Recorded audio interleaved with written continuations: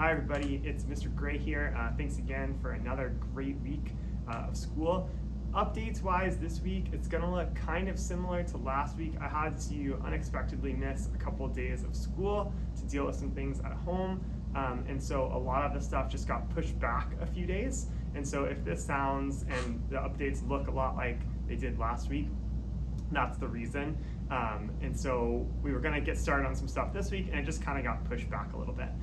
So as far as announcements go, next week, October 25th through 29th, is Red Ribbon Week, and there will be kind of some things that the school is doing or thinking about every day that week, and they will send out an email about that, and of course, I will try to pass that along as well. And then just a final reminder, don't forget to sign up for PTA. Even if you haven't, you can sign up without paying. You can just kind of join the email list and get to know some of the information that PTA is sending out, which is really helpful throughout the year.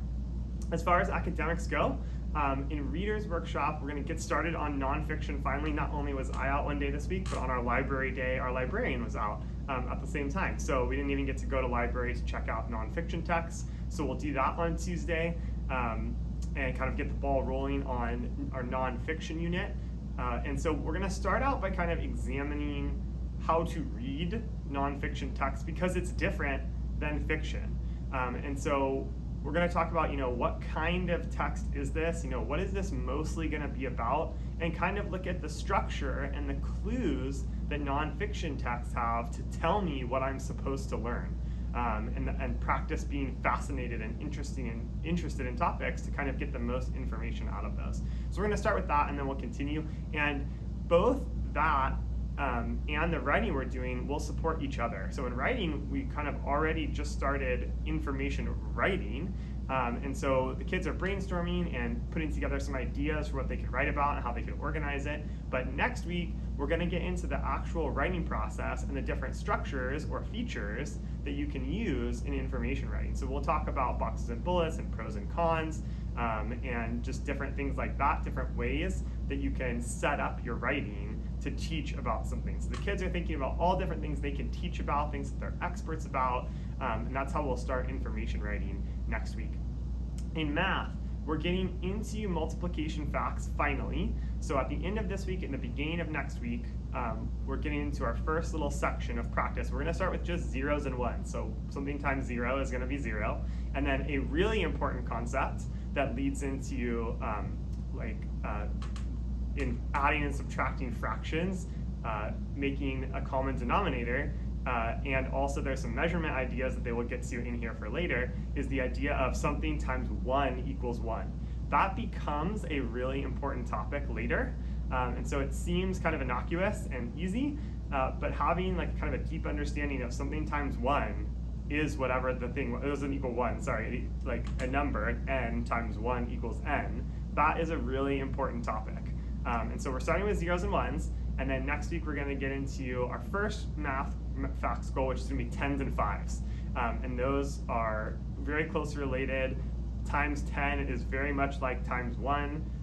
And so that is something that is going to be what we're going to start with to start off kind of easy. And then we'll get into 2s and 4s, which also are on the easier side. And then we'll get into some of the harder facts then. As promised from before, I have some materials or resources for you at home. I thought I was going to send it out this week, but then we got pushed back, so I'll send it out next week. And they're going to have to do with math fact practice, like how you can do that at home with your students. And yes, if what you're thinking about flashcards is absolutely a great way to do it. And so I have a couple other resources for you also, so I'll try to send those out. But ultimately, we're going to try to have a way where I can communicate with parents what I'm seeing in terms of math facts, and then maybe what needs to be practiced.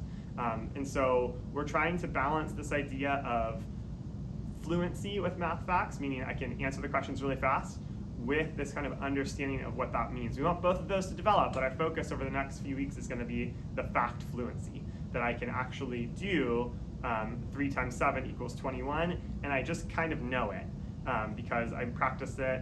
But I also need to understand what that means. And then past that, I'm going to work on division. I need to also recognize the connection between 3 times 7 equals 21 and also 21 divided by 3 equals 7. So we're going to start for a few weeks with multiplication, we'll move into division, and then that communication piece where I'm going to share what I'm seeing with your student and their math facts will come into more clarity as soon as we can. So that's the deal with math. And of course, you can ask any questions about that anytime. In social studies, we're continuing studying American Indians of California. We're going to get into kind of what daily life was like for American Indians of California and pieces of culture for those groups. And so that's what's happening for the next probably like week or two, and then we'll move on from that to the next chapter, and I'll get to that at that point. And then in science for the next week or so, we're going to talk about motion and forces, how things move, pushing and pulling, gravity, things like that. So that'll be a little bit of fun. We went out yesterday and we're observing students playing on the playground and trying to figure out what are the push and pulls that are happening out on the playground. And so we'll continue that kind of thinking as we study a little bit more about force and motion. All right, that's it for me. Of course, you can let me know about any questions about what's coming up. We're getting close to the end of the first trimester. I think we have 3 more weeks, which is amazing because we're already through almost a third of school this year. So as always, thank you guys so much for all your support, and we'll see you next week. Bye-bye.